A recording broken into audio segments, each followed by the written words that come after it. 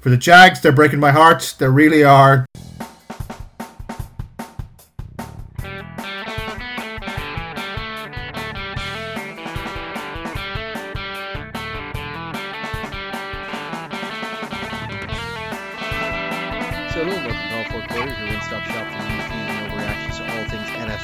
Christian McCaffrey's on the move, and so will be, I'd imagine, a couple of other players as we drive towards the trade deadline. So hey, we've got Connor here, we've got Ronan. Hello. And we got Sean. Hello. How are we getting on, lads? How's tricks down? You're back in Cork now, but Sean, you were in Galway for the weekend, and Fitz, you were up in Cavan. Yeah, we had it was a good night up in Galway for friend's 30th. I won the staying up the latest sweepstakes. Yes. Defeating even the birthday boy, which was my proudest achievement of the night. No, it was good. I hadn't been in a proper party in a long time, so yeah. But what use is an award when there's no one else there around to celebrate with you? You know. Well, the student, the kids. I mean, I wasn't comparing myself to the 22-year-old kids who were going to stay up until, the light came on. I beat all the people in my age category. Is I suppose the thing that really matters. You undid the old age handicap, basically. Exactly. Yeah. Yeah, it was good crack now, I must say, being down in Galway, seeing a lot of faces we haven't seen in a good while. It was good fun. Played like some house party games that I don't think I've played in 10 years at this point, like the cereal box game and stuff like that. But he said I had enough cop on to know I don't have the flexibility to do that one properly. Another friend of ours who was in the car with me on the way back, his back was in bits, having mistakenly thought, do you know what, I'll be fine doing this at my age. So I suppose we'll fly into the news. Big one that came out just after we had recorded the last pod was that San Francisco traded for Christian McCaffrey from Carolina. They've given a second, third and fourth round in the 2023 draft and a fifth rounder in the following 2024 draft to pick up McCaffrey. He was over in time to play in the Chiefs San Francisco game that we'll discuss a little bit later on. I think they initially hoped to just use him in goal line packages. He was on for a bit. He looked very good in the spot, and I'd imagine given a full week to get up to speed, he'll look excellent for them. This is a offense that in theory should be very, very good to a running back, as it's famously been good to running backs who don't have the pedigree of McCaffrey. It's a bit of an all-in move from San Francisco because it's a lot of draft capital, and I think this year a lot of the money's being eaten by Carolina, but for the next 4 years or 3 years of the contract, they're paying quite a chunk of change to him. So it is a big call for a team that has a bit of a history of injury bugs, particularly at that position. And this is a guy who has not played a full season in 3 years. So there's that risk element to it, but this does create a level of dynamism that if they can get going, might be able to push that offense over the edge. Yeah, but it is a strange one. It is a gamble and a real one, given the injury-prone nature. And, I mean, McCaffrey's great. He's one of the most talented running backs in the league when he's healthy. But, I mean, when is the last time he's actually had what you could call a productive season based off of these injuries? And the Niners giving up so much, and their season's already kind of teetering a bit because of the injury crisis that they have.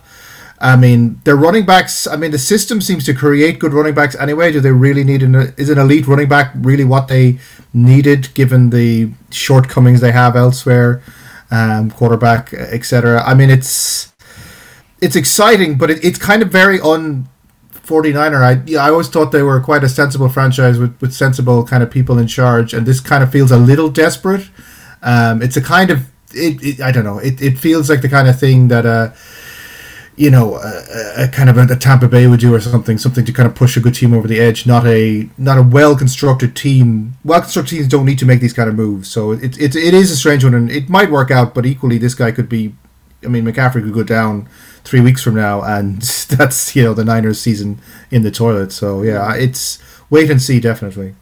Well, it's definitely unusual that once you lose your starting quarterback for the year to then go all in on a running back. Now, I know it's an unusual situation with Jimmy G there, and obviously they've made a Super Bowl and NFC Championships with Jimmy G, so Shanahan obviously has that belief. But yeah, it's a bit of, as John says, an all-in move. I think with CMC, his contract is easy enough to get out of after this year, but it is a lot of money, and obviously after trading all of this for him, it's obviously a situation where would kind of be a sunk cost at that point. I think my understanding is that the Rams were the other team who were definitely trying to get involved, and I think San Francisco had to throw in an extra 4th round pick to get it done here over the Rams. So obviously they're another team that needs running help. But I think Look, I think CMC, he's such a talented player, and we know that the Shanahan run scheme is so effective that there's a chance that this turns into something truly special, and where, you take the pressure off someone like Jimmy G and let him do his more complementary role in the play action game, and this could push them over the edge. But, I think they'll probably need things to stay healthy for that to happen, and their luck so far this season hasn't been great. But they're getting guys back. There hasn't been that too many season-ending injuries, so I can see the logic, but it is a big risk overall for the future of the franchise. Yeah, so like I said, like the fit, I think they've overpaid a bit, and we'll see if it works in longer term. It's a very old school approach to be like, yeah, we need to have that bell cow back.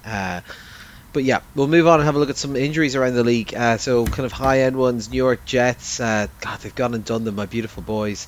Running back Breece Hall has apparently done his ACL and will be gone for the season. He's kind of been the engine of the offense up to now, and offensive lineman Vera Tucker has done his MCL with a milder injury. Will be gone for 2 to 6 weeks. The Chargers cornerback J.C. Jackson has got a knee injury and is likely gone for the season. He was a very high profile free agency pickup who hasn't really been working out for them.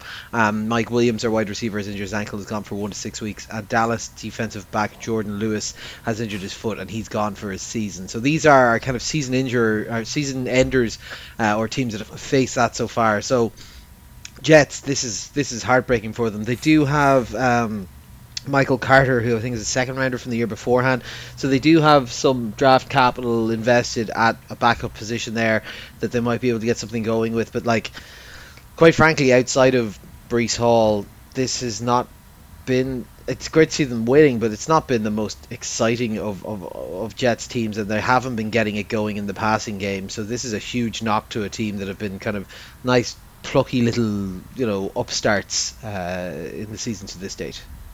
Yeah, like you can't underestimate how important Breece Hall has been to that offense. It hasn't been necessarily the most explosive offense, and the defense improving has been a big part of why they're at 4-2. But it's definitely 5-2. It's a situation where Zach Wilson has been very up and down. He has been asked to do a lot, and with Breece Hall out, suddenly you're going to have to lean on him more unless you trade for someone. I think Carter is a very good running back, but he's more of a complementary back. He's great out of the backfield. He can make some plays between tackles, but compared to the skill set you're getting from a guy like Breece Hall, he doesn't quite have that in his locker. So yeah, I think, to be honest, even the loss of Elijah Vera Tucker, who's really taken a huge step up this season and has even filled in a left tackle when other guys have been out, is also a huge loss for them for the time he's going to be out for the next few weeks. So yeah, for the Jets, obviously a really feel-good story at the moment, but the loss of these two guys could definitely send them back to the reverting back to the average. Yeah, not great. The Chargers, this is going to take a couple of knocks from now. The J.C. Jackson, I think they're paying him something like $80 million. He's really not been playing particularly well for them. Mike Williams, however, has stepped up. Obviously, Keenan Allen is, I think, now back from, or at least theoretically fully back from his injury. But Mike Williams has stepped in and taken an awful lot of those targets. So this is a Chargers team that's already, and we will discuss this in the games, slightly floundering, losing a key piece on their offense and an expensive, albeit maybe underperforming piece in the defense, Sean. Yeah, it does feel like this Chargers team, or at least their season, is on the precipice. I mean, bad loss, and it's kind of getting away from them. Obviously, Mike Williams did, as you said, stepped up in Keenan Allen's absence, and he's always been a very important part of that offense as a receiving option, and to take him away will limit what they can do, and things aren't going great. The J.C. Jackson thing, it is a strange one. He was so good when he played for the Pats, like he was such a step up in terms of the cornerback. It's just not working out. He's getting criticized for making he's turning into one of those quarterbacks that gets targeted, which is not where you want to be as a cornerback, because it seems to flip very quickly for that position. Either you're a superstar or you're jabroni. So that's probably not as much as a loss, but the Chargers are charging, and this is just going to continue with the charging aspect. Yeah, so a couple of low, it's like kind of shorter term injuries are coming up. Tennessee quarterback Ryan Tannehill has injured his foot and he's now week to week. Tight end David Njoku for Cleveland, who's really stepped up from this year's ankle injuries out for 2 to 5 weeks. DK Metcalf, the Seattle wide receiver, has injured his knee and he's week to week. You saw him getting carted off this week, which is unfortunately for the knee injury and not for another toilet trip. Cincinnati edge rusher Trey Hendrickson has injured his neck and he's week to week. And Ra St. Brown, the Detroit wide receiver, has a concussion and is now week to week. These are all interesting bits. Like, from my perspective, Ryan Tannehill is interchangeable at quarterback because the quarterback position doesn't matter in Tennessee or boring. Like, realistically, I would imagine as long as you can get something that is like, top 24, you're getting roughly the same amount of production, even given their scheming, right? Well, it's interesting because obviously I would say that if they had a boring backup, but they obviously have the rookie Malik Willis, who's very, very raw, but very, very exciting, and even had a cameo in this game, which unfortunately didn't go very well because he fumbled the ball on a handoff from Tannehill. But that's basically a completely different skill set from the kind of game manager that Ryan Tannehill has basically turned into this season, and he's been, to be fair, fairly effective at that. But yes, it would run through Derrick Henry if Malik Willis had to start games, but I suppose the hope is that since he's a dynamic rushing threat, that the kind of dual threat repass option kind of stuff with Derrick Henry would make up for perhaps the less efficiency in the past game. So I think that's a definitely. I think it being boring is part of their brand. So having a guy who's more risky is probably bad for them overall. But it might actually make them worth watching. So we probably take it. Njoku, I think you said, like, we were kind of ragging on Njoku earlier in the off season. But he really has stepped up this year. He was on pace for over 1,000 yards, and to miss him with an ankle sprain for a while is definitely going to be a loss for them. It was basically him and Amari Cooper were the entirety of the pass offense insofar as it existed. So definitely keep an eye on Cleveland if they had taken another step back on offense. DK Metcalf, thankfully the X-rays came back negative according to reports, so he may miss some time, but don't expect it to be season-ending like that. I think he should be back probably sometime in November at worst. And Trey Hendrickson, like, look, he has a neck stinger. Those things can get quite bad. As a Seahawks fan, I'm aware of historical issues where guys have had their careers ended by things that were called stingers, like Cam Chancellor, but hopefully it's nothing that severe and he can get back there playing. And Amon-Ra St. Brown, like, look, the Detroit Lions offense the last few weeks is just absolutely tanked without him and Swift in the lineup. Hopefully he can get back from concussion as soon as possible. Swift can get back in and they can get that whole thing going to being back the exciting offense that we hoped it would be based in the first few weeks. Yeah. Also, just we didn't mention it there. There's a few uncertain injuries with the Giants. I believe the tight end Daniel Bellinger has a eye socket injury, which could be quite severe. He might need surgery on that. Apparently, it didn't look good according to Brian Daboll, the head coach.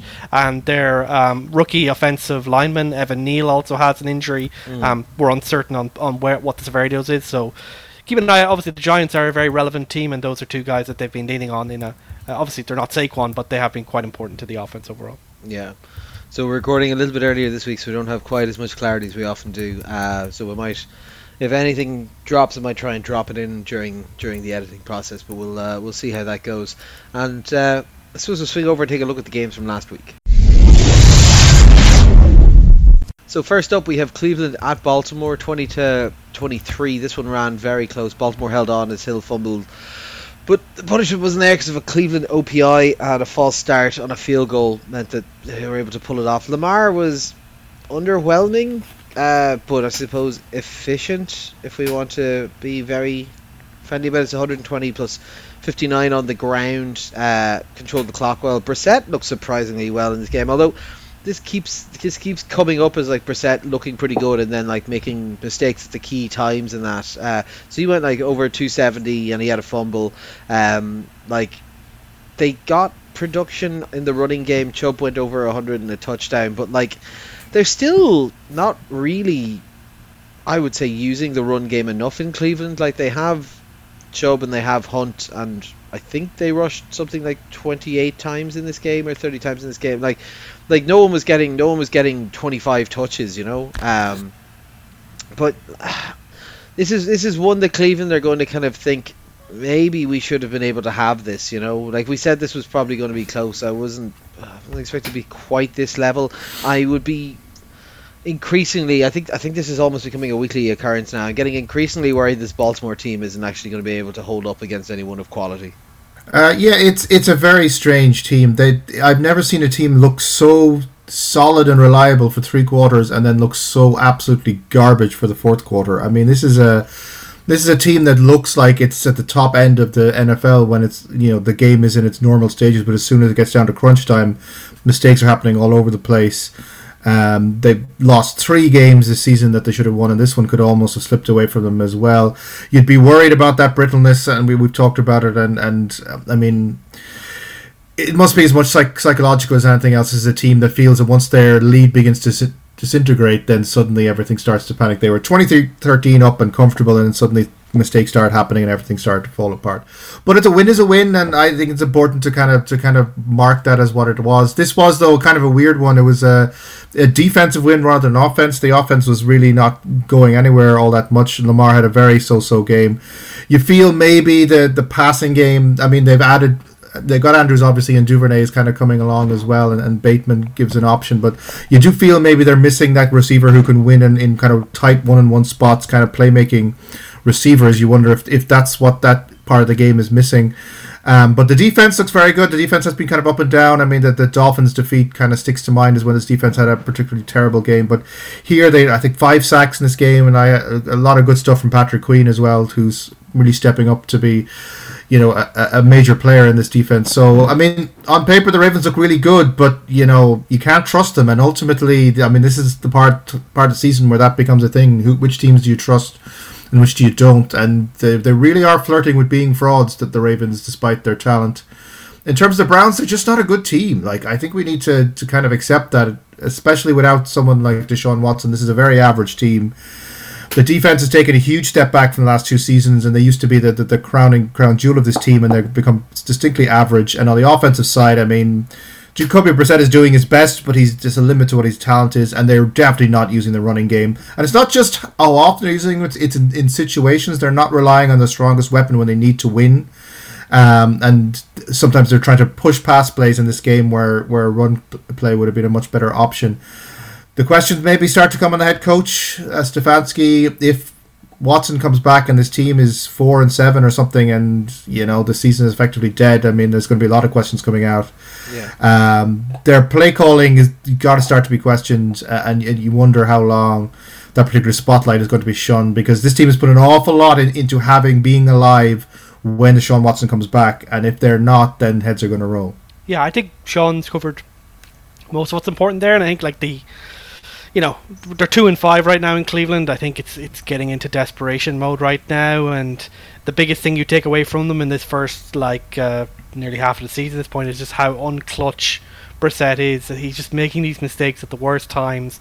The fumble here early in the second half led to the Baltimore touchdown to get them a 10-point lead, and at that point Cleveland did have chances at the end, but it did feel like they would hold on. Although it's kind of like two equally weak forces, the Baltimore's capacity to throw away wins and Cleveland's incapacity to take wins when they're given the opportunity. But look, on that final drive, I think you just saw that Cleveland, everything that could go wrong did go wrong. Well, technically it was the second last drive, but the last relevant drive, there was like a 20-second or whatever at the end.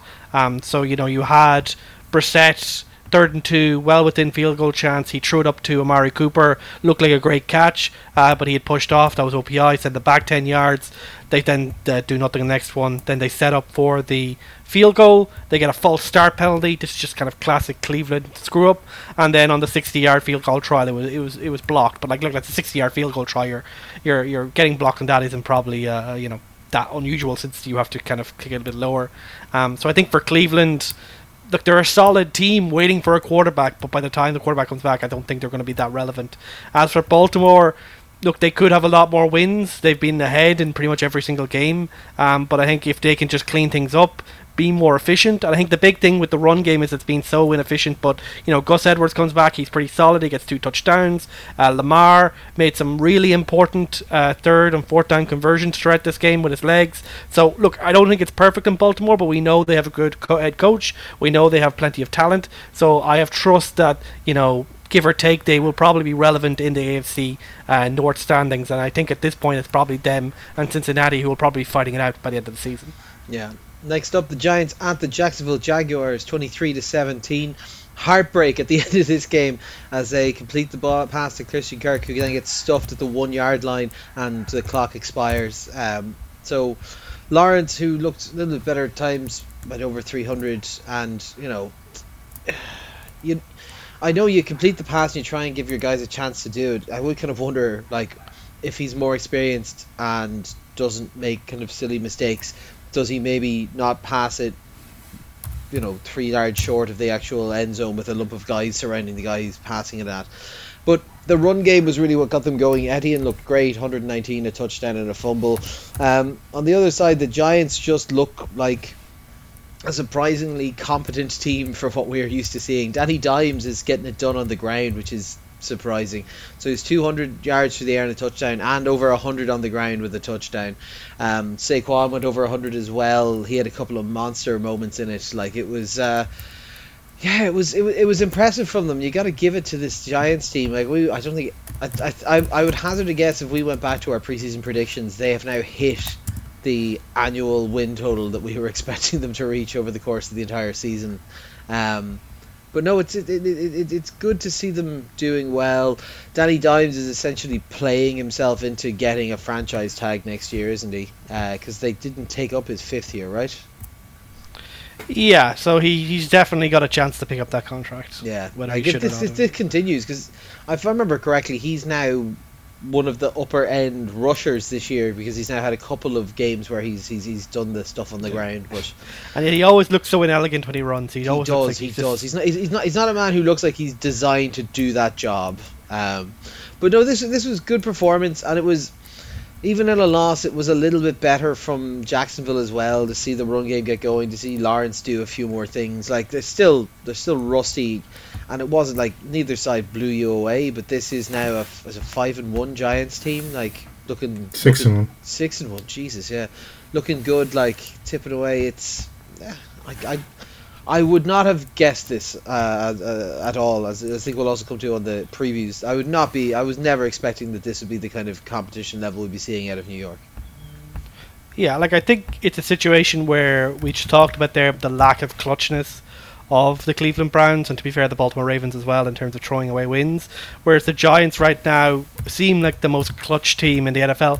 And now, maybe clutch is just a synonym for luck, but the big thing for them is that they look like a team that believes in themselves, that they don't panic when they're put into difficult situations, and that they're able to build on what they're good at, which is running the ball really effectively with Saquon Barkley, who, by the way, just had some amazing runs in this game, just juking guys out, and just the kind of change in direction that he's capable of is truly, he's fully back to the 2018 Saquon who blew up the NFL in his rookie year. And on the other hand, Daniel Jones, like, yes, he looks like a giraffe when he runs out there. It's all a little bit awkward looking, but he is a very fast runner. He is very effective once he gets onto the edge, in terms of play action and stuff like that. And the big thing is that he's avoiding the big mistakes that have been his kind of like his big issue ever since he came in the NFL. Brian Daboll is obviously trying to get him into the dynamic spaces and running the ball well and passing effectively, but he's stopping him from doing the Jameis Winston stuff and throwing 5 interceptions or fumbling the ball 3 times. He's telling him, here's what you need to do to stop those things. And once you take away that, look, is Danny Dimes going to turn into Josh Allen? No, but I think without those mistakes, he is a dynamic playmaker. He just needs to start building up his capacity to understand the game of football to kind of take that next level of being worth the kind of contract that he'll probably get if this keeps up. So I think overall for them, Brian Daboll's doing a really good job, and overall it's really good that they're clutch in the sense, because they were behind in this game up until the 4th quarter. They got a touchdown around the middle of the 4th quarter that got them the lead, and then they held on to it. And I think that's the kind of stuff, like, compared to, say, the Browns, where when they're put in difficult situations, they don't turn away from what they're good at. They keep doing it. They had difficult situations this game. They had a really long drive that went for 72 yards that ended up going off in downs when they were behind. So I think that team, they know what they're doing, and as I said, in week 1 they got that clutch win against Tennessee, and they've just kept rolling since then, more or less, and it's good to see, and they're kind of a fun, interesting team to watch. On the other hand, Jacksonville, like, the slide to irrelevance continues, now 2-5, and another game where, like, there's elements to this team that are really exciting, right? Like, Travis Etienne has taken over that backfield, and he was really dynamic in this game. He had nearly 120 yards. He had a really fun touchdown, but he did have a fumble as well towards the end of the first half when it looked like he could be going for a touchdown at that point. And Lawrence, yes, he was better in this game, over 300 yards, but he just still has too many passes that just go way over his receiver or just are inaccurate. And for a guy who was obviously hyped to heaven from the draft, it's just really weird to see him have such poor fundamental mechanics, and you hope that the head coach can kind of sort that out as time goes on. He did look better. He's kind of got his feet back after those couple of weeks where he was turning the ball over at will, but overall he still isn't quite there. And yeah, I think the decision making on the Kirk pass, I think overall that was the right decision. And of course, when you're 1 yard away from getting what would have been a really good win to get them back on track, obviously in what is a fairly fairly weak AFC South, it stings that little bit more. For me in Jacksonville, the biggest concern is that the defense, after starting hot, has really kind of sunk away. It kind of feels like teams have figured them out and they're not making adjustments. I know they're a very young defense with a lot of pieces they're trying to build in, but you would really want to see more from a defense that has invested so much in it in recent years. So if they can't adjust on that side and they're going to give Trevor Lawrence big deficits to kind of to deal with, or not kind of not able to defend leads, then you put on Lawrence's arm. There's reason to be excited for that right now, but it isn't quite clicking there on either side of the ball right with Jacksonville right now. And we saw glimpses of what they can be. It's just disappointing that we're not seeing more of that. Okay, so I just looked it up. I just want to brag about this. Connor had the Giants winning 6 games, so go Connor. If they lose all 10, that'll be accurate from now on. Ronan had them winning 3 games, and I predicted them to go 8-9. So I'm still alive. Exciting. For a while. I'm still alive. I just can't have them win anymore. But no, I mean the Giants. It's an amazing story, and it's a great demonstration of what coaching will do for a team and what confidence will do for a team. Each game this team wins, they feel a little bit better about themselves. They're starting to experiment a bit. Their offense, they're starting to do lots of different ways of running plays and winning, and their defense is just. I mean, it's kind of a non-stop blitz attack that just kind of is about exposing the deficiencies of your opponents, causing them problems, making teams beat them. And because everyone's a fraud this season, then they're beating a lot of teams. They're showing up a lot of teams. But you'd wonder if they run into a truly good team, how they're going to fare. I mean, the big story for me in terms of the Giants is Danny Dimes. He's really coming into himself this season, keeping the mistakes out. I think this was the first time he's ever run for 100 yards on the ground in a professional career, which is go him. I think if he can hang on to staying in a Brian Daboll team as long as possible, it'll be very good for him. He's not going to turn into Josh Allen, and Ronan's about that, but he's definitely turning into like a poor man's Josh Allen, which for the Giants is more than enough. So, I mean, the Giants, they're running their luck to a little extent, but it's also just about a team that believes in themselves and is executing game plans very well. For the Jags, they're breaking my heart. They really are. This is a team that could be 5-2 if things had turned out some otherwise, but instead they're 2-5. All of their losses this season have been 1-score games, which to me says this is a learning curve season. This is a team that's now learning all the different ways to lose, so that in seasons to come they will figure out all the ways to win. And that might sound facetious, but I do think it's an important thing in sports to realize that you have to learn how to win games in close situations, and they haven't quite got there yet. They're so much better than last year, but there's still a ways to go.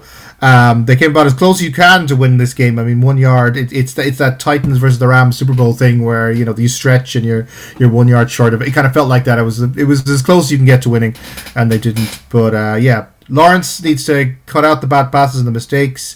They probably need to lean in the run game a bit more. Etienne is having a really good season where they maybe don't have all the pieces in the passing game that they need yet. But for the Jags, they're going to end up with a season that, in terms of the record, won't look great, but they'll have learned so much this season that I think next season they're going to look like a really good team. But for the Giants, this is their season now, and short of the Eagles, I mean, they could probably give any team in the NFC a tough game at this point, even in the playoffs. Yeah. Next up, we have Tampa Bay, Carolina, 3-21. Lol at Tom Brady. Shock win for Carolina, who are now sans Christian McCaffrey, as PJ Walker leads them 177 yards and 2 touchdowns. They got production out of Foreman, who got a lot of yardage on the ground, over 140, and Chuba Hubbard, who got the touchdown and 70 yards, and just kind of tore up what is becoming an increasingly bad looking Tampa Bay defense. Also, like, Tampa Bay themselves couldn't really get, like, they got a lot of yardage for Brady and that, but like, the running game never really got on. Pardon? Empty yards. Empty yards, like just nothing happened with them. Like, and to be fair, this is the thing. Like, it's an interesting game because it's interesting to watch. Basically, Tom Brady flush his entire personal life away to go and lose to rebuilding teams. But like, honestly, this game was tough to try and watch. Like, you didn't get a score until there was 2 minutes or less than 2 minutes left in the first half. If you want to know, like, the game script of this is punt, punt, punt, punt, punt, punt, punt, touchdown, end of half. Then the second half, punt, punt, punt, turnover and downs, punt, punt, touchdown, field goal, touchdown, downs, punt, game. Like, it was brutal, to be quite frank. But it was a remarkably impressive win by the Carolina Panthers, who had absolutely zero business being in this game at all. And I just want to know, like, are we now looking at a spot where it's Todd Bowles, isn't it, the head of the yeah. Like, are we looking at a spot where the pressure is on now, less than half a year into him being in there? Because you look at this team and, like, yes, there's some pieces that are older, but, like, none of the game script works. None of what they're teaching him works. He's meant to be a defensive coach, and the defense has gone to absolute shite. It doesn't make any sense to me. Is this a spot where Tom Brady is going to wipe this out and then also ensure that Todd Bowles never gets a shot at a head coaching job again? I mean, this is as bad as it gets. This Bucs team, we thought there might be a drop-off, obviously, given that they've kind of had 2 very good seasons, including a Super Bowl, when you thought there might eventually be a drop-off, but this is just... It's incredible how bad this team actually is. And there were signs of it in the first few weeks. They looked like a team that might not quite be at it, but the drop-off is quite amazing. And it's not just Brady. And Brady, I mean, Brady's problem seems to be that he's actually started to doubt himself. I mean, whatever his rock-solid self-confidence is, maybe... given all he's gone through in the last few months and the on the field issues here, you can see he's starting to hesitate with throws. He's throwing throws shorter. He's hesitating about throwing the ball at certain times. Which these are not Tom Brady traits, but it's not just Brady. The pieces around him are making tons of mistakes. I mean, Mike Evans dropped the clearest touchdown in the history of the game. Yeah, that's a bad precedent. The game kind of went like that after that. If I remember, that was like 5 plays in or something, wasn't it? It was very early, yeah, and it completely changed the nature of the game. So Evans makes a mistake. Godwin is not quite back to 100%. This team's O-line looks like it's got some serious weaknesses, especially the interior looks dog shit. The defense is supposed to be fantastic, and yet their supposedly elite run defense got run over by Donta Foreman and Chuba Hubbard.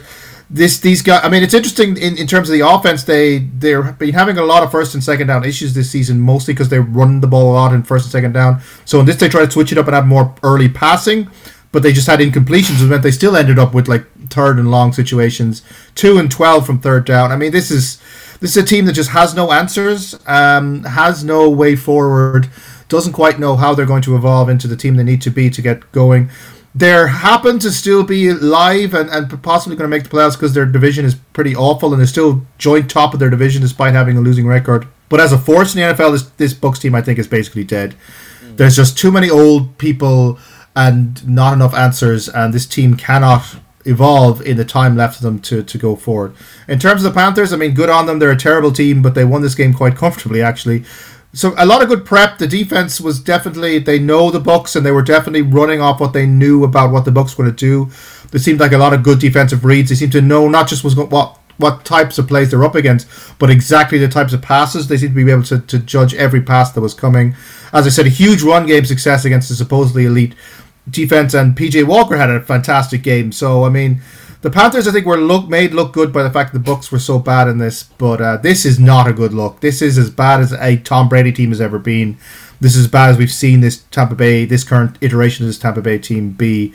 Someone's head is going to roll, but I don't think it's going to make a difference. I can see these guys limping to a losing record, which is, it's to have fallen so far so quickly. It's mind-boggling, really. And I think it's obviously, look, there's bad stuff going on, but like it's just there's some kind of grimness to and somewhat hilarity to the fact that, you know, he was retired and then he came back against everyone else's wishes and advice, and obviously he's got the personal family matters going on around that as well. It's just like, for this? Was this why you did it? Was this why like it just it's awful.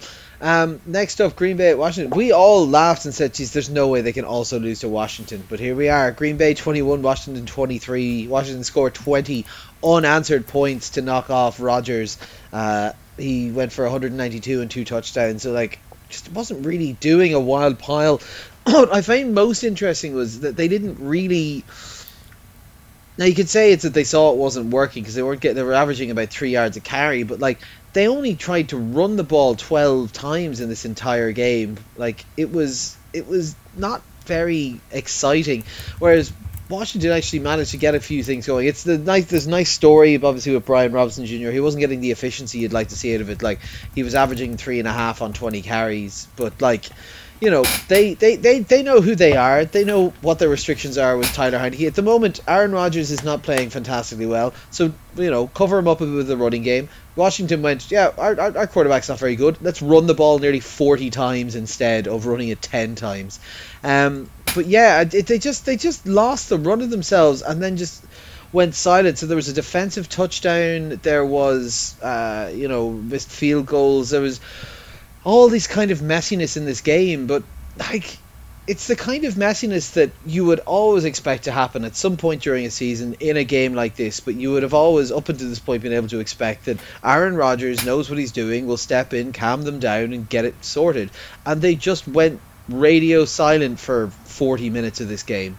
So like, other than the fact of it's nice to see a bit of the downturn of him, given that everything coming out of it over the offseason is basically a bit of an arse.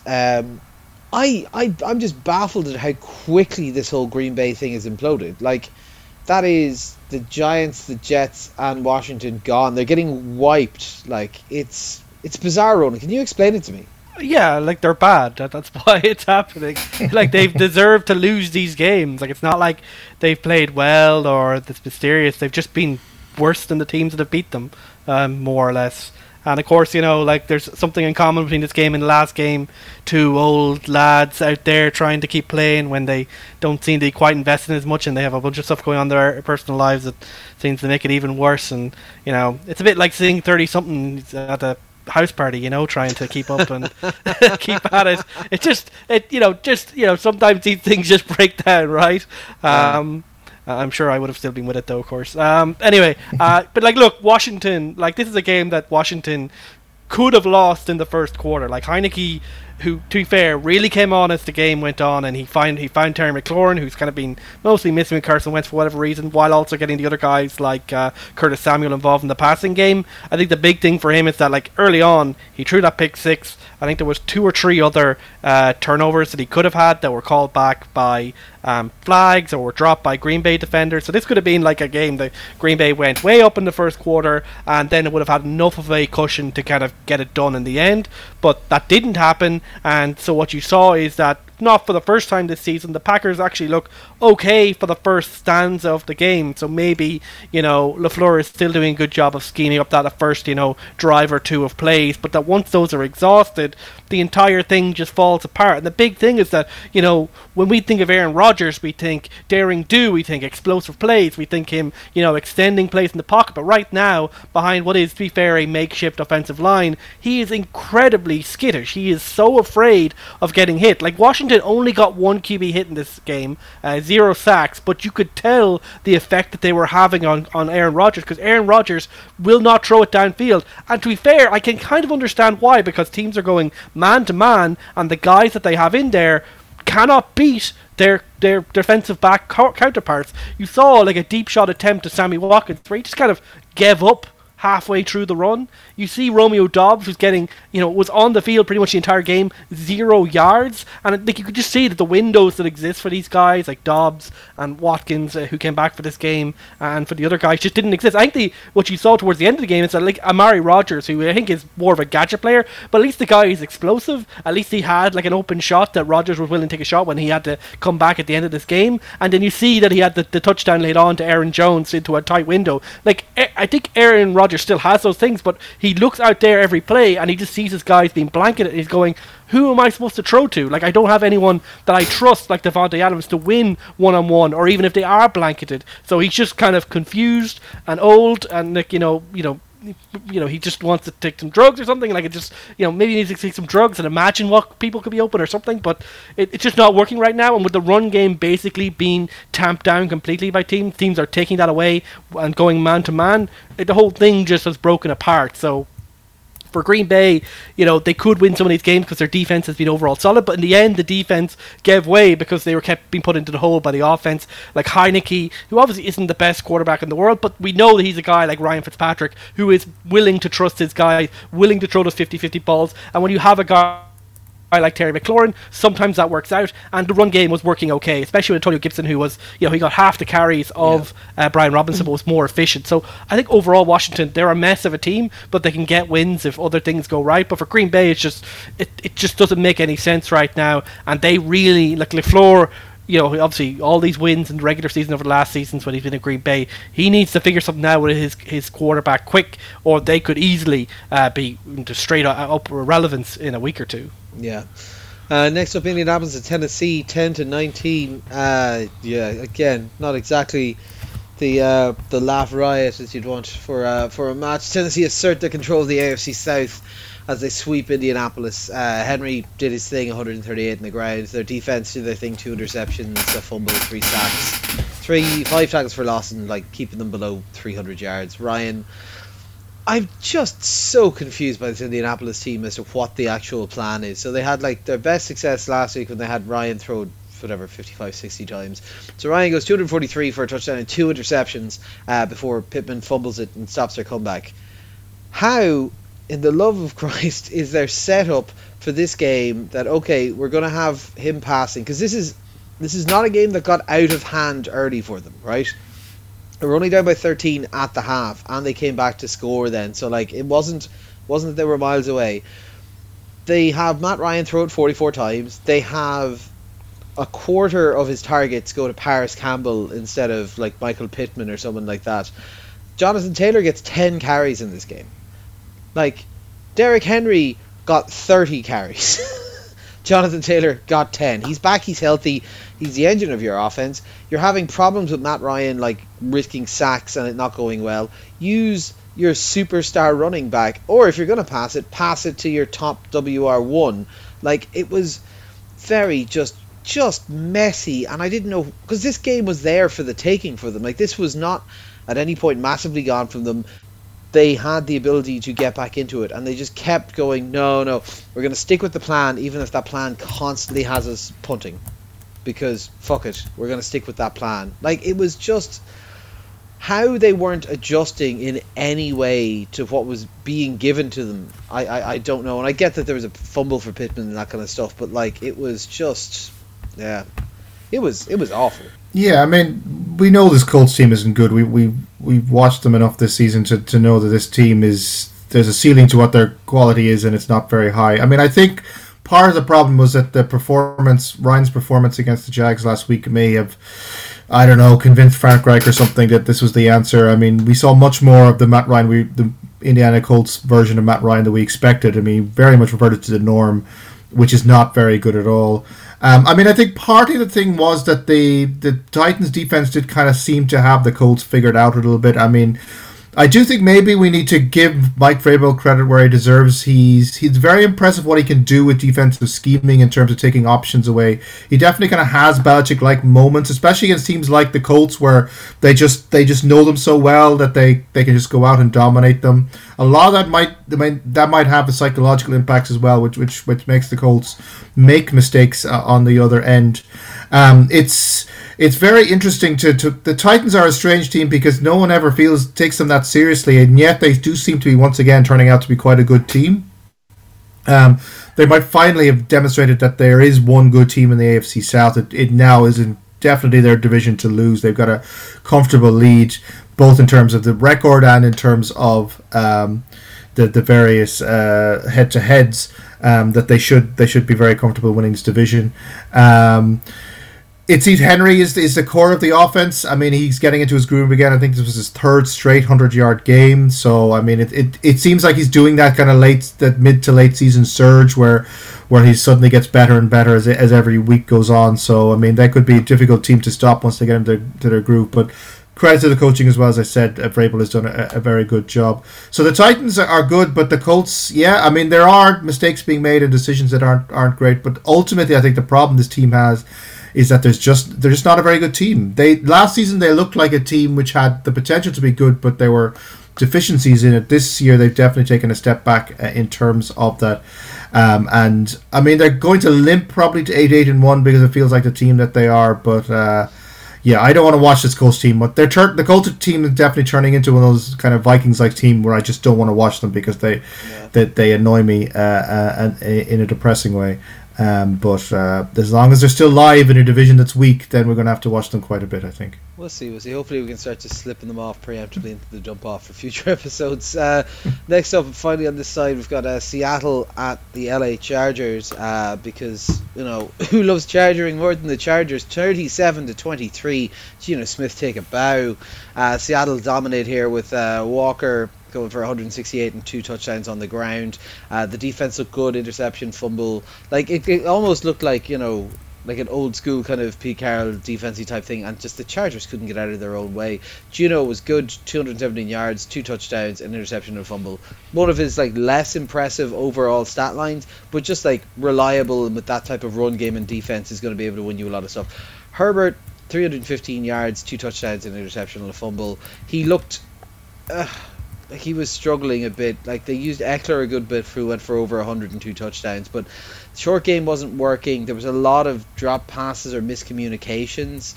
It was just mostly Seattle being able to do what they want with it, and the Chargers playing catch up. I love to see it. I won't lie, I love to see it, because I think this is the problem. We've said this multiple times, that the problem with this Chargers team is they have some very talented players. I don't trust the coaches. I don't think they know enough of what they're doing. I don't know if they know how to approach certain things tactically. Like, there is talent on the offense and the defense in this Chargers team that should have been able to exploit this Seattle team, and instead Seattle looked like the team that came into the season expected to make the playoffs and make noise, instead of, but pretty much the inverse now. Seattle looked like they could make the playoffs and make a bit of noise. Chargers look like they'd be happy to be able to scrape a 7th wild card. Like, it's not looking well for them, and I think this might be the start of the push out of the current coaching staff. Yeah, like it feels like a game about identity, right? Like Seahawks, the swag is back. Pete Carroll's out there on the sideline, swinging from side to side, munching his chewing gum, looking like he's having the most crack he's had in a decade, since he won that Super Bowl. And because he's seeing the type of football that he likes seeing. He's seeing really explosive runs from Kenneth Walker, who obviously unfortunately came in for the unfortunate Rashad Penny, and has, you know, basically stepped in and gone for ridiculous yardage totals in 2 games in a row now. 168 yards, 2 touchdowns. He knifed this game in the back, when it looked like the Chargers might come back, with a huge 74-yard touchdown run. You see Geno Smith playing efficient, mostly clean football. He had a few iffy attempts early in this game, but he got into his groove, and 20 for 27, 210, 2 touchdowns, and obviously an interception is fine. And, you know, he did that without leaning on DK Metcalf, who weren't out early, and thankfully will probably be back in this season, and without necessarily leaning too much on Tyler Lockett. There was 2 impressive touchdowns to Marquise Goodwin, who, you know, has all of the fun celebrations from his long jumping time, and he, you know, I think Geno Smith, he does what he's told. He's the perfect, you know, system quarterback, trailer quarterback. He's kind of like a Jimmy G type playmaker. Just do what you're told, don't fuck up, and let the rest of this stuff work. But I think if you're a Seahawks fan, I think you pointed out, Connor, the exciting thing is that this defense, which looked like the worst in the league only a month ago, suddenly is looking like those kind of aggressive Seahawks defenses that we saw back in the Legion of Boom days, where they're getting turnovers every game. You know, they get 2 turnovers here, they get a turnover on downs. They were really opportunistic early in this game, and you love to see it. Tariq Woolen didn't get his interception, but you know, he probably could have, you know, if he'd been more lucky. But Ryan Neal stepped up. He was obviously filling in for Jamal Adams, so that's great to see. It's just like really good to see a young, explosive offense grow growing together, and that's what Pete Carroll, I think, has always wanted to do, and he's always felt maybe kind of stuck back by having to fill in veterans. I think veterans just kind of get sick of his thing after a while. But I think even more impressive than the early opportunism was that in the second half, they didn't have to get these turnovers. They were just shutting down the Chargers until they got that touchdown late in this game. The Chargers didn't have a single score. I think they had 4 punts in a row, or 3 punts and a downs in a row. Like, they were just getting shut down straight up. Now, Mike Williams is out at this point, so that probably doesn't help. And Keenan Allen was obviously playing a bit hurt. He was an early late game time decision. So Eckler was really most of the offense. But even given where this team was only a month ago, you've got to be really excited as a Seahawks fan, because if you see what Geno Smith has done this year, you add in an explosive run game, you add in that defense. We're cooking with gas now. Yeah. On the other hand, for the Chargers, we've Lombardi, the offensive coordinator. We've kind of said for a long time, him and Herbert don't feel like a good fit. Like, he's not creating explosive opportunities for Herbert. They're not creating that kind of play action, explosive games, creating open lanes for Herbert, because we know we could throw it down the field, but it feels like it's a lot of West Coast concepts and stuff, which is fine, and Herbert's obviously doing the best what he can, but it's like, where's the explosion? Where's the excitement? It feels like you've got a Ferrari and you're making them go through a rally race. It just doesn't quite make sense. It hasn't quite made sense, it feels like, for the last 2 seasons, and I think if you're Brandon Staley, if you keep doing it this way, there's going to be major questions asked about this, because your defense is still a bit of a mess, let's be perfectly frank. Your offense just looks bad, even though Justin Herbert is, we know, a really talented quarterback. So the whole thing is just off. It feels a bit like Jags plus. Like, it's better than the Jags, but it still feels that it doesn't quite go together, and there's just too many dissonant notes there to kind of trust this team going forward. Look, they're still above 500. They still definitely have a chance of making the playoffs, but they need to kind of get their shit together, let's be honest. No, big time. And as I said, he's kind of looking at it, seeing what Geno Smith can do, and you kind of say, well, it means we know that we can do this with a lower type of quarterback or a lower cost quarterback. And then you look at what's happening in Denver, and you're very happy that that's who you guys ended up going.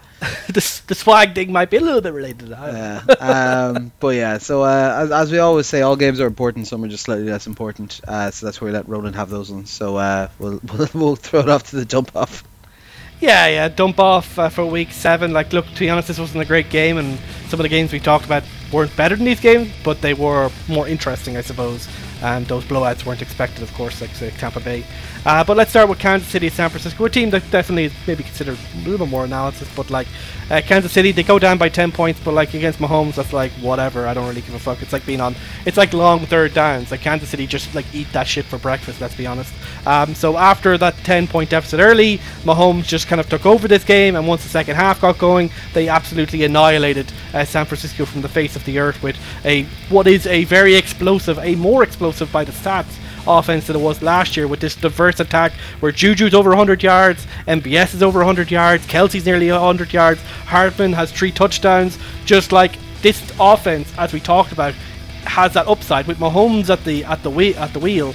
If you have diversity here and you can't predict what's going to happen, things get very scary very quickly. And even though the run game wasn't huge in terms of its numbers, it was effective here, and it's a really mix of CEH and Pacheco and a little bit of McKinnon, and that it's just really hard to predict this offense, and this feels like it could be growing into something that by the season end could be a match for someone like the Bills, who obviously lost to last week.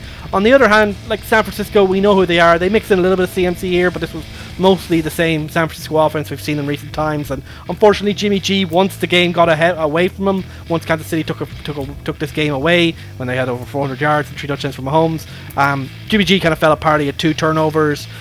He was good early in the game, but 2 turnovers later on kind of killed off this game as a contest. And San Francisco's defense, which started well with the interception, basically just got worn down by the supremacy of this Kansas City offense, and the Kansas City D grew into the game as they kind of were put into more obvious passing down situations where we know Spags is at its best. Next up, a shock Monday night win for Chicago, 33-14 over the Patriots. Yeah, a really interesting game insofar as, while not the most watchable given the weather and some of the play, Justin Fields comes in and looks good. Why? Because they chose to use Justin Fields as a running quarterback. Who could have foreseen that this would work? But yeah, Justin Fields, 179 yards, a touchdown interception passing, 82 yards rushing. He also made the rest of the rushing game work well, about 120 yards between Montgomery and Herbert. Yeah, it just looked like it made sense, and it kind of begs the question why they haven't done this sooner. Let's see if they can build on this in weeks to come. On the other hand, the New England Patriots, their defense looked shot, let's be honest. They have pretty good statistics, like an interception, 5 sacks, 5 tackles for a loss, but overall just didn't look ready for this new look Chicago defense. So, you know, big problems for Bill Belichick not being able to adjust in game. And on the other hand, the quarterback position is a complete mess right now. Mac Jones starts this game after coming off his injury, but is pulled after a few series after throwing an interception. Bailey Zappi comes in, looks well for 2 tries, gets them back into this game at the half, but in the second half just completely disappears and throws 2 picks that end up costing them the game. And, you know, for Chicago, their young defense, guys like Jaquan Brisker and Kyler Gordon make plays, so that's good for them to see. But yeah, in a night where Bill Belichick was hoping to pass George Salas in the wins column, it turned out his old team had one final trick up their sleeve. Next up, the Jets at Denver, 16-9.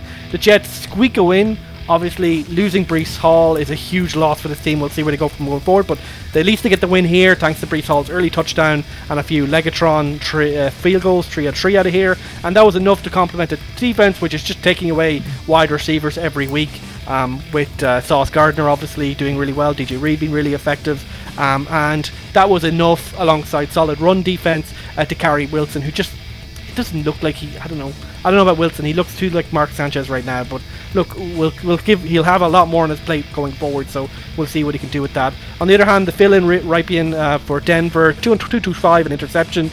Like, he's bad, like Russell Wilson, but just in different ways. He's willing to throw over the middle a bit more, but he's not that accurate.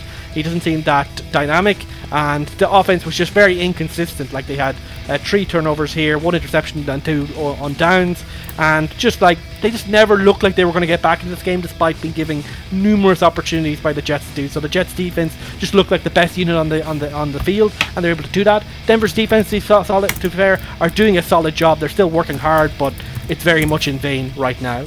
Next up, New Orleans at Arizona, 34-42. At least an exciting Thursday night football. Something actually happened. We'll take that, I suppose. Dalton, who actually, 361, 4 touchdowns. Oh, that sounds good. 2 pick sixes to end the first half, which basically gave Arizona the win here. So Andy Dalton's capacity to implode at himself in prime time has not been unaffected by his time on the sidelines or the backup. To be fair, he was good outside that, but 2 pick sixes it's kind of hard to overlook, and I think he's hurt right now. So now you have a maximum every quarterback is hurt QB controversy in Saints, and they just look like they're going a little bit off rails at the moment. But Arizona, they took those 2 pick sixes, it gave them a big lead, and they were able to hang on. Murray definitely looked like he appreciated the return of DeAndre Hopkins, over 100 yards for Hopkins, nearly half of Murray's 234 yards. And Eno Benjamin looked pretty solid in the run game, filling in for James Conner, over 100 yards and a touchdown overall. And the defense, which similar to Seattle was awful a month ago, is starting to get something together. They're not looking quite as bad. They're not good, but they're not quite as bad. But given that you won't get 14 free points every week, I'm not quite convinced that Arizona are perhaps what the scores line says they are here. Next up, Sunday Night Football, Pittsburgh at Miami, 10-16. Miami win a close game. We kind of said in the preview last week that this is a game that both these teams have struggled to score, and so it came to be. Tua definitely looked a little bit rusty here. Like the stats look good, 276 and a touchdown, but there's nearly 3 or 4 turnovers that he could have had in this game. There was a few run attempts there where he got hit, where you're kind of groaning a little bit, given obviously the concussion stuff he's dealing with. And so look, the Pittsburgh defense, they weren't amazing, but they definitely were holding Miami in check after they went up 13 points early on. They just seemed to just stop going. It's been a bit of a trend with Miami this year, like I talked about last week, so it's definitely something to keep an eye on going forward for a team that's, in our heads we imagine to be explosive given all the weapons they have. On the other hand, Pittsburgh's offense, once again, terrible. 3 interceptions for Pickett to basically completely offset his 257 yards and a touchdown. The defense smothered him, and those 2 interceptions came on his final 2 drives. So Pittsburgh were always in this game, obviously given the final score, but they just never were able to turn that into something where they could get ahead of Miami and overturn that early deficit. But there's no run game going for them. The defense is up and down, so it's a tough situation for Pickett, but right now early showing's not great for the rookie. Next up, Detroit at Dallas, 6-24. Oh my god, please Detroit, stop making us depressed. You were so fun early on. Dallas were solid. Dak came back over 200 yards and a touchdown. He wasn't amazing, but he didn't make any mistakes, and it definitely looked like he was growing into the game rather than trying to take over the game. The rush game was effective, over 140 yards and 2 touchdowns between Zeke and Pollard. That's a really good tandem they have there. And the defense was really the star of the show. 4 turnovers, 5 sacks, 5 tackles for a loss. They just absolutely annihilated Jared Goff from the face of the earth. He was responsible for all the turnovers in this game. And look, they're missing DeAndre Swift. Amon-Ra left this game early with a concussion, so he's obviously missing his best weapons. But even given that, this is a truly depressing situation, given that only 2 games ago they had the most explosive offense in the league. But the defense is at least getting a little bit better, so I suppose there's some things coming together. Alright, next up, Atlanta at Cincinnati, 17-35. Cincinnati, the hype is building up again. Given where the AFC North is, I think some of us are probably going, maybe these two be the favourites again after a slow start to the season.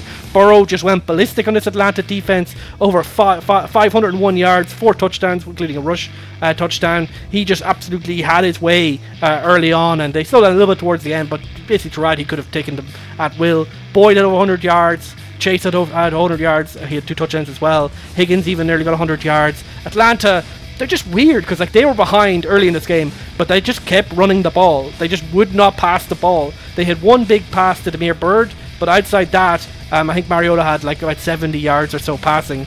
Really weird situation for them. I think fantasy people are particularly annoyed because they drafted Kyle Pitts, they've drafted Drake London high in the first round the last few years, and yet you don't have a pass game. Look, I get that it works against lesser teams, but in a situation where there's, you're against a better team, you're in a big deficit, being so unwilling to try out the rookie like Ritter, being so unwilling to just let Mariota pass the ball a bit, it was very unusual. Atlanta just kind of gave up, it felt like. But for Cincinnati, hey, look, I think they'll take whatever they can, and they continue to move up the AFC standings. And finally, Houston at Vegas Raiders, 20-38. Josh Jacobs' comeback has overshadowed by Saquon, but outside Saquon, this is truly a really impressive season for Jacobs. 155 yards and 3 touchdowns overall. They basically, after a kind of back and forth first half, 10-10, Jacobs and Carr just took over and dominated this game. Carr was comfy, kind of just moving the chains with Adams. He had 241 yards and a touchdown. And Houston, just once they went behind, they just kind of lost their identity and capacity to stay in this game. I think they're just a team not designed to come back. And, they have one good thing, that's Dameon Pierce. He had 100 yards there again. But Mills, once the pressure was on, he just kind of collapsed after having a solid first part of this season, part of this game. 300 yards, 2 touchdowns, interception. Better, but it's so game script reliant for them to actually do anything. So for Houston, they continue to be one of the worst teams in the league. But I think at least some embers of hope there, based on that first half. But it's such a specific way they have to win every week, and it's tough. So that's the dump off for week 7. I'll talk to you next week. So Thursday night football. First up, we have Baltimore at Tampa Bay. We've gone for Baltimore across the board here. Look, we discussed it earlier. Is Tom Brady cooked? Is he gone at this point? Will they be able to make it back? This is a Thursday night football game. They're at home, so it does favour them a little bit. This is a team that has a exploitable defense at times, and quite often, as we said, can't get out of its own way. The Ravens love collapsing in the second half of games and don't know how to close them out at the moment. So there's always that kind of chance. But personally for me, I know we've all gone for Baltimore across the board here. I don't see this kind of Tom Brady return to form thing. Now, we've said it many a time before, and I'm sure he'll just like to prove us wrong again, but I don't know, can you guys see it? I just don't think they have the answers. I think they don't. Their offense is malfunctioning and they don't know how to fix it, and there's just so many problems right now, and it doesn't look like a team that is problem solving on the run, and that's going to be a problem against a team like the Ravens, who are well coached, who have a really good defense, who are doing quite well this season, and obviously you've got on the offense people like Lamar Jackson.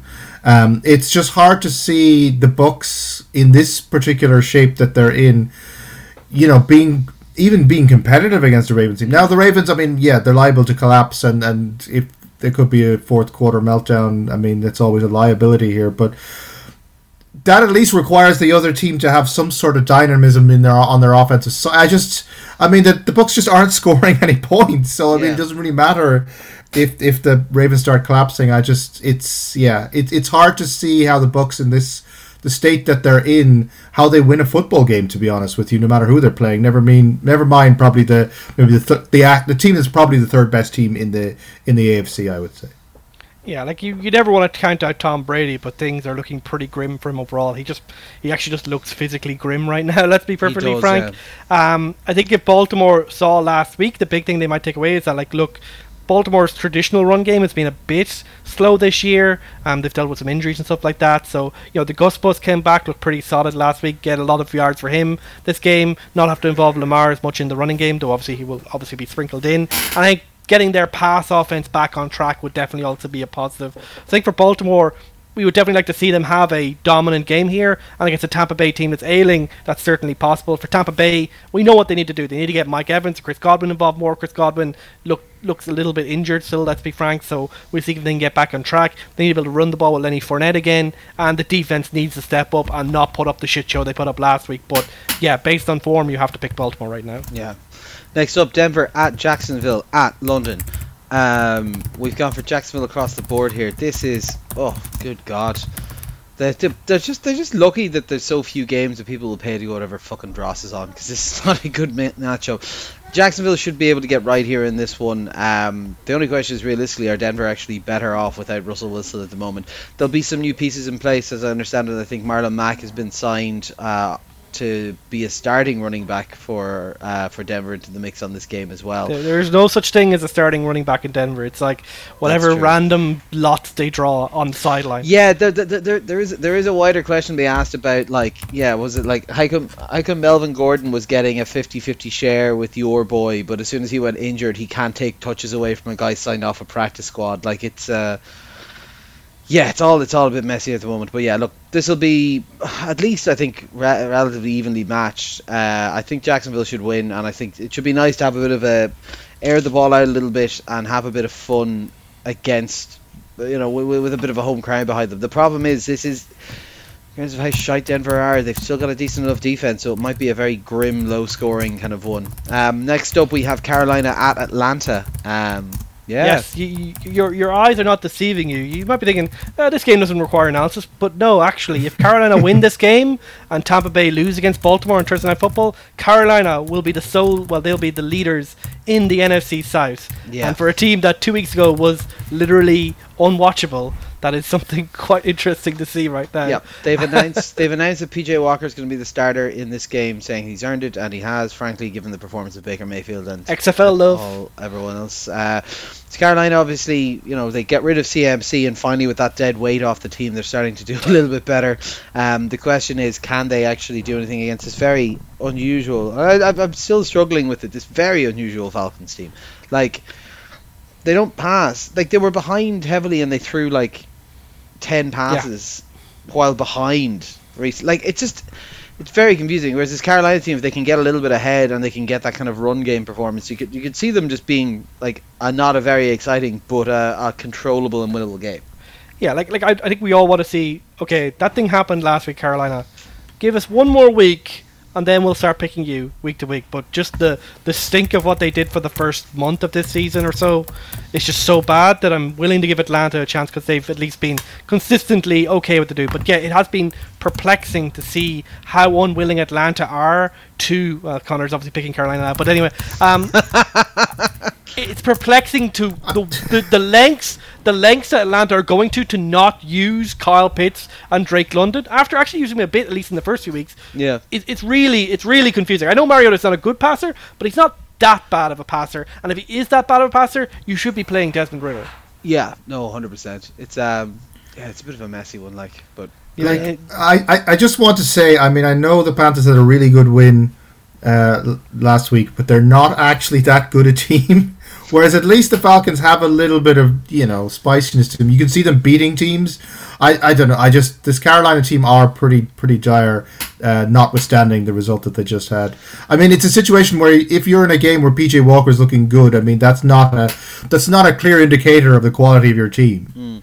But this is the thing, it's a topsy-turvy world. I think the Atlanta team are also terrible. This is a matchup between two terrible teams, but one of them's going to win. True. The NFC South is bad, but it's kind of got that chaotic bad that I'm okay with. I'm intrigued to see where this goes for the rest of the season. I think people have to make hay before the Cordero Patterson return to then like overrun the league again in his like age 34 running back season. Next up, Sean, we have Chicago at Dallas. We've gone for Dallas across the board. Yeah, I mean, it should be not much of a contest. The Bears are not a good team on either side of the ball, especially offensively. They can't seem to get anything going. Justin Fields is being misused and will likely burn away a good part of his early career being misused. Whereas the Cowboys they're really good defensively, Micah Parsons, etc. They're probably one of the best defenses in the league, and they've now got their offense clicking again with Dak Prescott back, and the running game with Pollard and Zeke is clicking. So the Cowboys look like strange to say, they do seem like a team that they're actually coming together. Whereas the Bears, I don't even know where to start with this team. This team needs to be completely overhauled and start again. So the Cowboys should be comfortable, yeah. I am pre-wincing for Field because he will probably get destroyed in this game again. I can imagine so. Next up, Vegas at New Orleans, Ronan. Give it a few weeks and Vegas might be relevant, but they're in a very big hole. They're only on 2 wins, but they've, over the last 3 weeks or the last month or so, they've developed into what they hoped they would be. They've got a really, really effective run game with Josh Jacobs. Derek Carr is looking comfortable in kind of more of a secondary role, and the Devontae Adams is getting involved more. They have Matt Collins and Hunter Renfrow back in the wide receiver rotation. The defense seems to be stepping up a little bit, so I think Vegas, they're the form team, and New Orleans are just kind of a mess right now.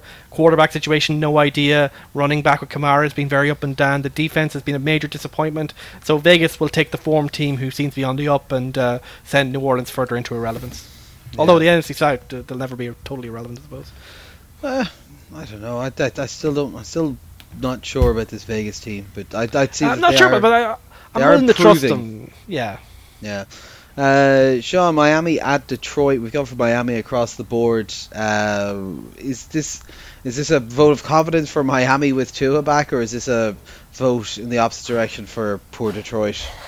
Yeah, it's a bit of, and from my perspective, it's a bit of a groan and an accepting that the Lions they're just not a good team. They've looked for the first few weeks like a really good offense paired with a really bad defense, resulting in ridiculously high-scoring games. But even the offense, the last 2 times they play, I think it's 6 points total over the last two games they've played. So that's obviously not a very good place to be. It kind of feels like with the injuries that the Lions have had offensively, and the various pieces coming and going, and that they've maybe been figured out a tiny bit, but their defense is still terrible. So now they've gone from winning games 38-35 to losing games 38-6 or whatever. So I'm not too confident. On the other side, the Dolphins look pretty solid. Obviously, their offense isn't quite firing at the level it needs. Even with Tua in there, they weren't scoring a tremendous amount of points. But they do have exciting things, Waddle and Hill, etc. They do have better pieces. It could be a high-scoring game if the Lions' offense gets going. But even if it gets into a shootout, I struggle to see the Lions just stopping the Dolphins at any point. So, you have to go for the Dolphins here, I think. Yeah, next up we have Arizona at Minnesota. We've gone for Minnesota across the board. Obviously, Arizona get the win last week. They get some nice play out of their defense. They've got like Duke Hopkins back and stuff like that. But this is, as we've said, a Minnesota team that is better than previous years have been. They seem to be good at working around the limitations that they have. Is this a spot where, actually Arizona might be able to pull together and cause a bit of an upset? Or what do we think? The defense in Arizona, to me, doesn't have the pieces to be able to shut down the weapons on the Minnesota attack. But to be honest, sometimes Minnesota forget they're there, and there was that game where they just didn't really use Justin Jefferson at all. So it could happen. But what do you think?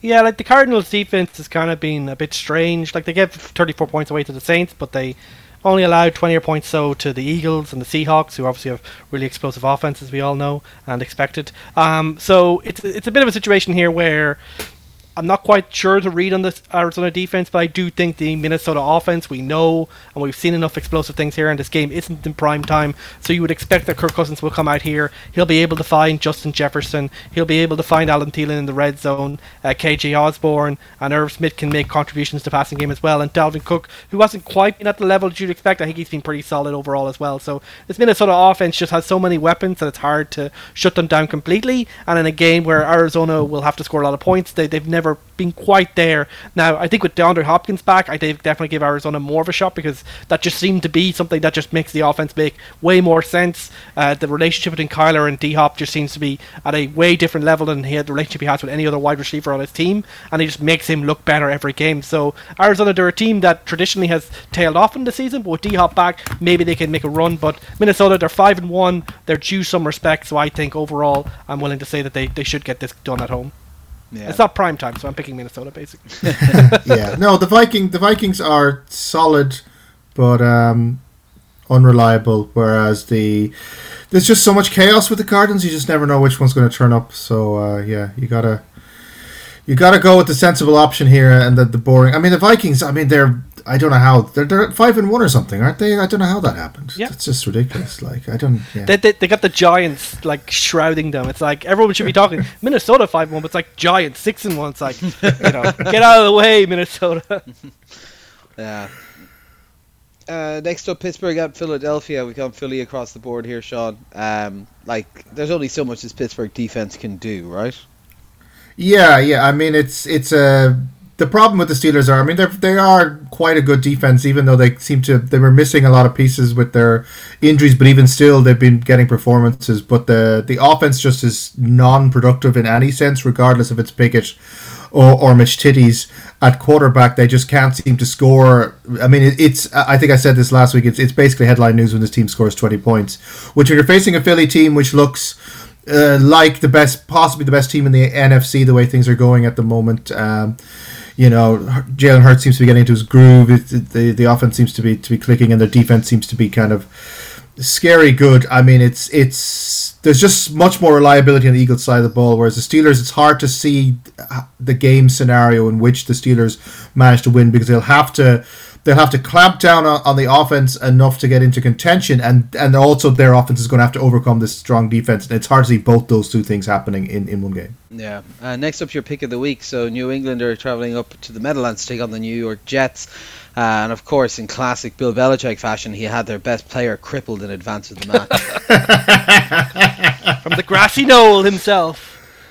Yeah, he never stops. I mean, I do think this is quite a tight one, and I did actually originally have the Jets picked, but the loss of Hall, the more I think about it, it's just like that offense is going to struggle to get going, especially if they have to lean on the passing game, which puts Zach Wilson into Belichick's target, and we know what Belichick can do with inexperienced quarterbacks. And if he takes that away, I mean, the Jets they're really scrappy team. I love watching them. They never say die, and they fight to the bitter end, and they will definitely cause a challenge. But this Pats team is turning into a weird kind of grinding machine, where they just go into games and they just take them by the scruff of their neck, and they slowly suffocate the team they're playing against. And the offense isn't brilliant, but it's functional, and the defense is starting to get a little bit of that Belichick spiciness to it. So if the Jets were healthy, I could definitely see them winning this game because of the state they're in, especially in a home game. But I just feel that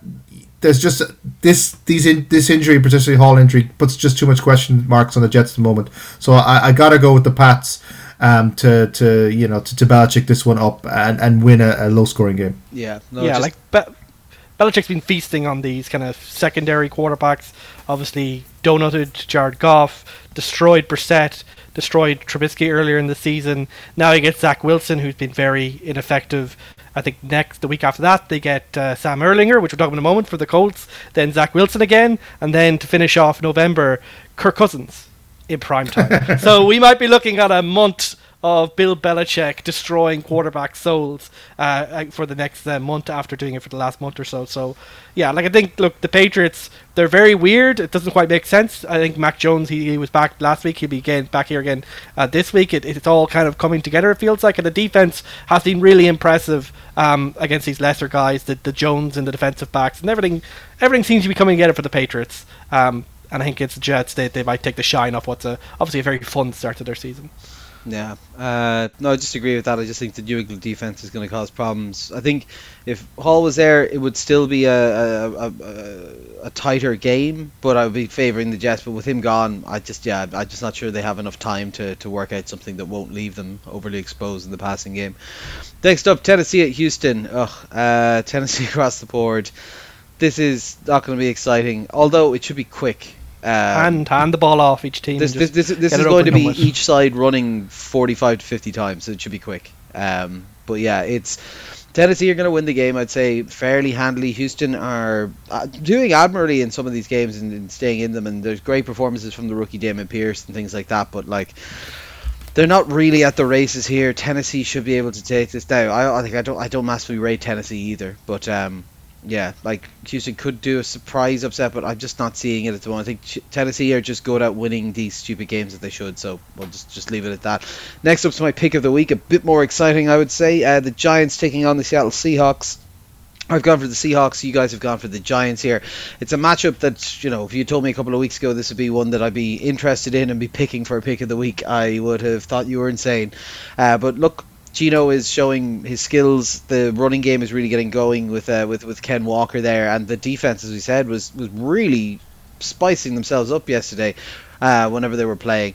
Then on the other side, we're talking about, I mentioned several times now, a Giants team that have, you know, they've only lost one game so far. They've really gotten their run game going. Daniel Jones is playing himself into a franchise tag. He's also got himself on the ground moving as well. I think the biggest question mark is that they do have a lot of banged up players in their wide receiver core, so they'll be moving on to some like kind of third and fourth choice guys to be out there receiving for them. Seattle will be down DK Metcalf, but still has Lockett going crazy, which, by the way, I've just been loving this entire season of Lockett making what I would call business decisions of, I refuse to ever be tackled, I will catch the ball and drop onto the floor instantly in almost every single circumstances.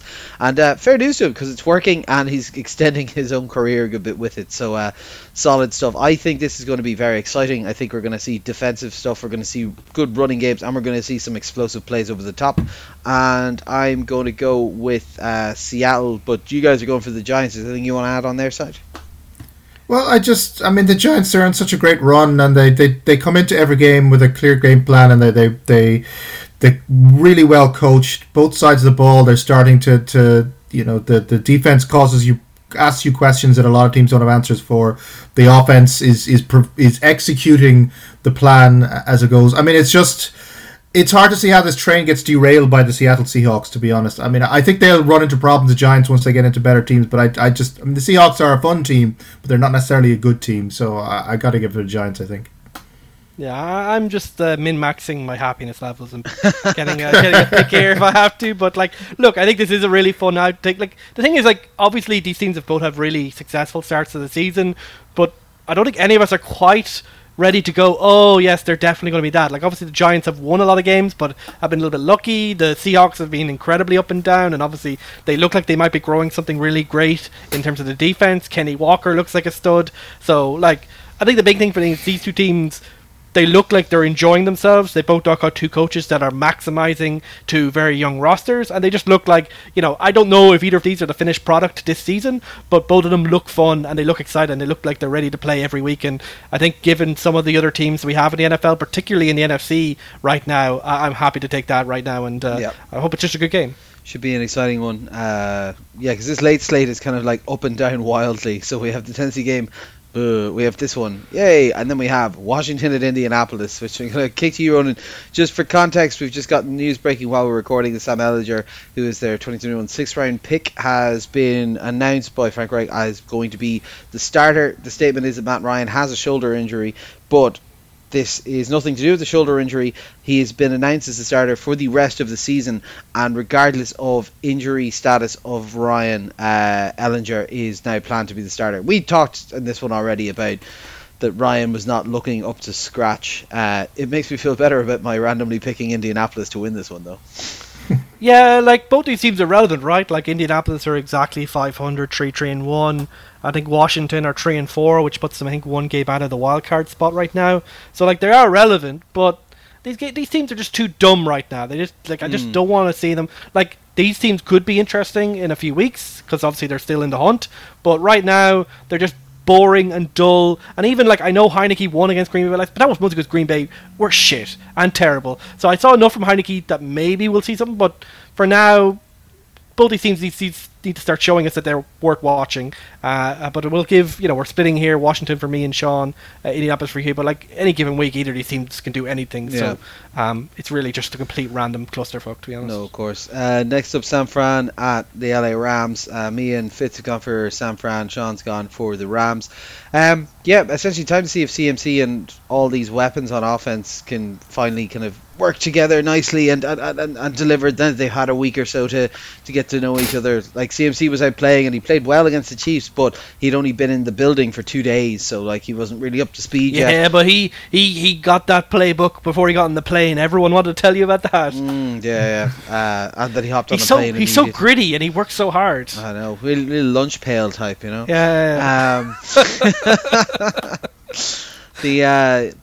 this is a San Francisco team that somewhat underwhelmed at times, but now has an incredible number of weapons on that offense. They have top end tight end, top end running back, top wide receiver, very very good wide receiver too.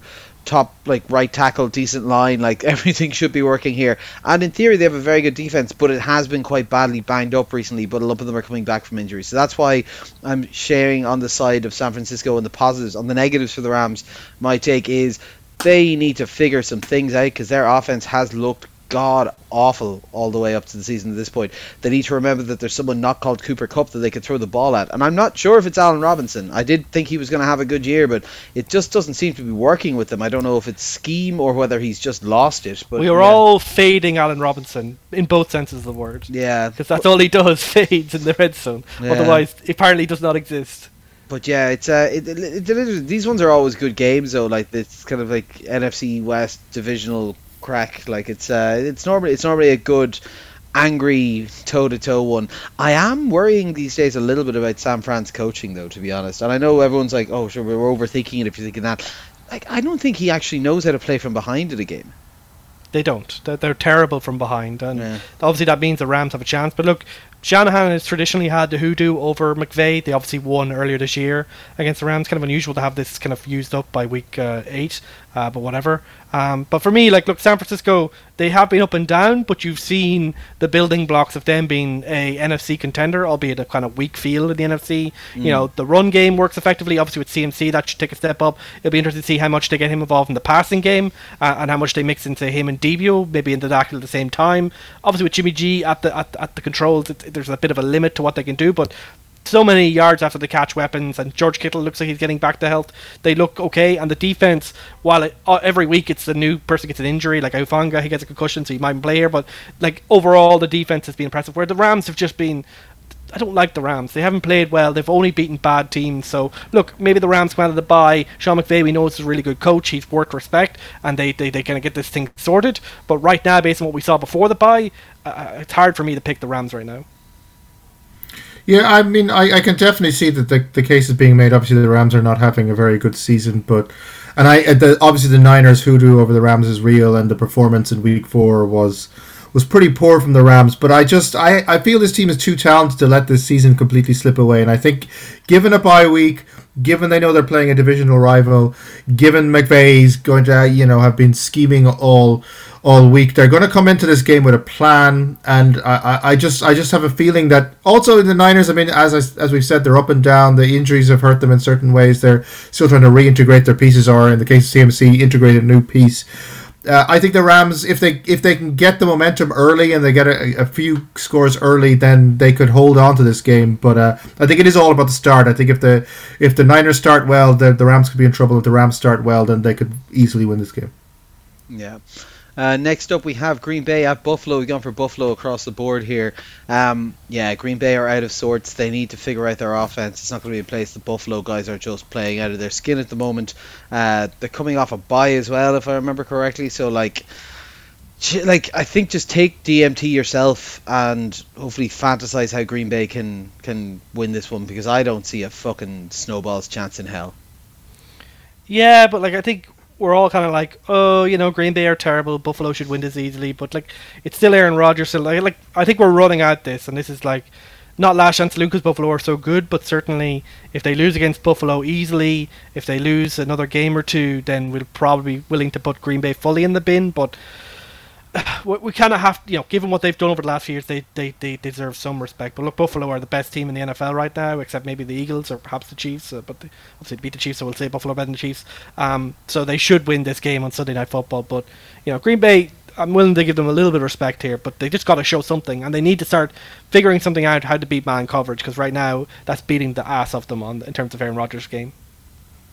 Yeah, I mean the Bills are I think they're by far the most talented team in the league at the moment, and a Green Bay team that's struggling on the offense against this elite defense. It's really hard to see this. It's hard to see this being the get right game. It's hard to see Rodgers deciding that this is the game where they suddenly start to solve all their problems. If they can't beat Washington, I struggle to see how they're going to overcome this Bills defense. Yeah, and finally we have Cincinnati at Cleveland. This is your pick of the week, Ronan. Tell us a bit. Yeah, this is the bury the Browns game. This is where you come into your state rival and you banish them to the Shadow Realm, and you make it so that when Deshaun Watson comes back, Cleveland are already too deep in the hole to be any factor in the playoff hunt, and you establish that you are, perhaps alongside Baltimore, the top dogs in the AFC North, which has been a little bit disappointing overall. And given where they were a month ago, Cincinnati obviously had a tough start to the season, the last 2 or 3 weeks they've just seemed to have got their swag back. Jamar Chase is making the explosive plays again. Tyler Boyd and T. Higgins are making big plays. Even Joe Mixon looks a little bit better. He's still not where you'd like, but it's a little bit better than it was early in the season. So maybe this offensive line is gelling. Maybe Joe Burrow's just got cutting the rust off and getting back to Joe Burrow swag mode. Whatever it is, the offense is looking like the offense that we were all scared of and were so excited about last year. And the defense, while still not being a spectacular unit, has looked solid. I think if Trey Hendrickson is missing this game due to the stinger, that's definitely a loss. He's such a major important part of keeping that solid defensive line going, but overall they looked okay outside of the occasional Eli Apple big play. Of course, Sean's keeping track of those, of course, for us, thankfully. On the other hand, Cleveland, look, they have a game plan. It's fine. They run the ball well with Nick Chubb. Jacoby Brissett, takes advantage of the one-on-one matchups for people like Amari Cooper, but Njoku's going to be out of this game. They haven't been willing to stick with the run game when they've gotten to any kind of deficit, which I expect will probably happen at some point with Cincinnati on the other side of the field. And their defense has been a bit of a disappointment. Now, there's lots of injuries. Garrett's playing with injuries. David Clowney's been in and out of the lineup. They've had injuries everywhere else around the defense. So I get it, but in a division rivalry where basically your playoff chances are pretty much on the line, in my opinion, you will need to step up, but their path to victory has been so thin, and we've seen that in the way that they've collapsed when a Brissett interception or turnover at a bad moment has killed off their chance to be perhaps well above 500 right now. I think Cincinnati right now, they're exciting, they're building momentum, whereas Cleveland, they look like a team that could have had momentum but lost their chance and are now struggling for relevance as the season goes on, in my opinion. And fuck the Browns. Yeah, I mean, yeah, the Bengals are in a good place. Obviously, their offense is clicking back into gear, whereas the Browns don't really have a functional offense at the moment. So, yeah, should be an easy one for the Bengals, I would think. Yeah, I would agree. So I suppose that brings us down. Any plans for the rest of the weekend yourselves, lads? I appear to have agreed to done a thing stupidly drunkenly a few months ago, and now I have to do it. Yeah. So yeah, I am running 21 kilometers in a row for my sins on Sunday. Yeah, I'll be down to cheer you on. We'll see how it goes. Yeah. Yeah, it should be good fun. So we're heading down to Tralee, and Sean is also going to be down there doing the half marathon. My wife's doing the half marathon as well, so should be a good crack. Be able to catch up with you at that point, and then I suppose we're kind of rapidly descending. Then on, we're 2 weeks out then from the all four quarters goes to Germany to try and buy tickets off touts for NFL Europe. Very exciting. What about yourself, Fitz? Any weekend plans? Nothing early. I might see that new Banshee of Inisherin game film. Yes, one of my friends went to see it on the weekend, said it was very good. Yeah, but was in Cavan last weekend, so I don't want to say I'm travelled out, but like 7 hours is a lot to be travelling, to be honest. Yeah, no, definitely. Yeah, should be good. I think I've got this weekend, and then I've got the next week, and then I start having a rapid amount of random things all in a row. I've ended up with, I think, with gigs rescheduling and things like that. I've ended up with 3 or 4 things in a row, so that'll be good fun. But I mean, they'll probably make for a very tired Connor. But I suppose we'll wrap it up there. As always, fire in messages or questions or anything if you want. But for now, it's bye from myself, bye from Ronan, Bye. bye from Sean. Bye. This has been All Four Quarters. Thanks for listening. We'll chat to you next week.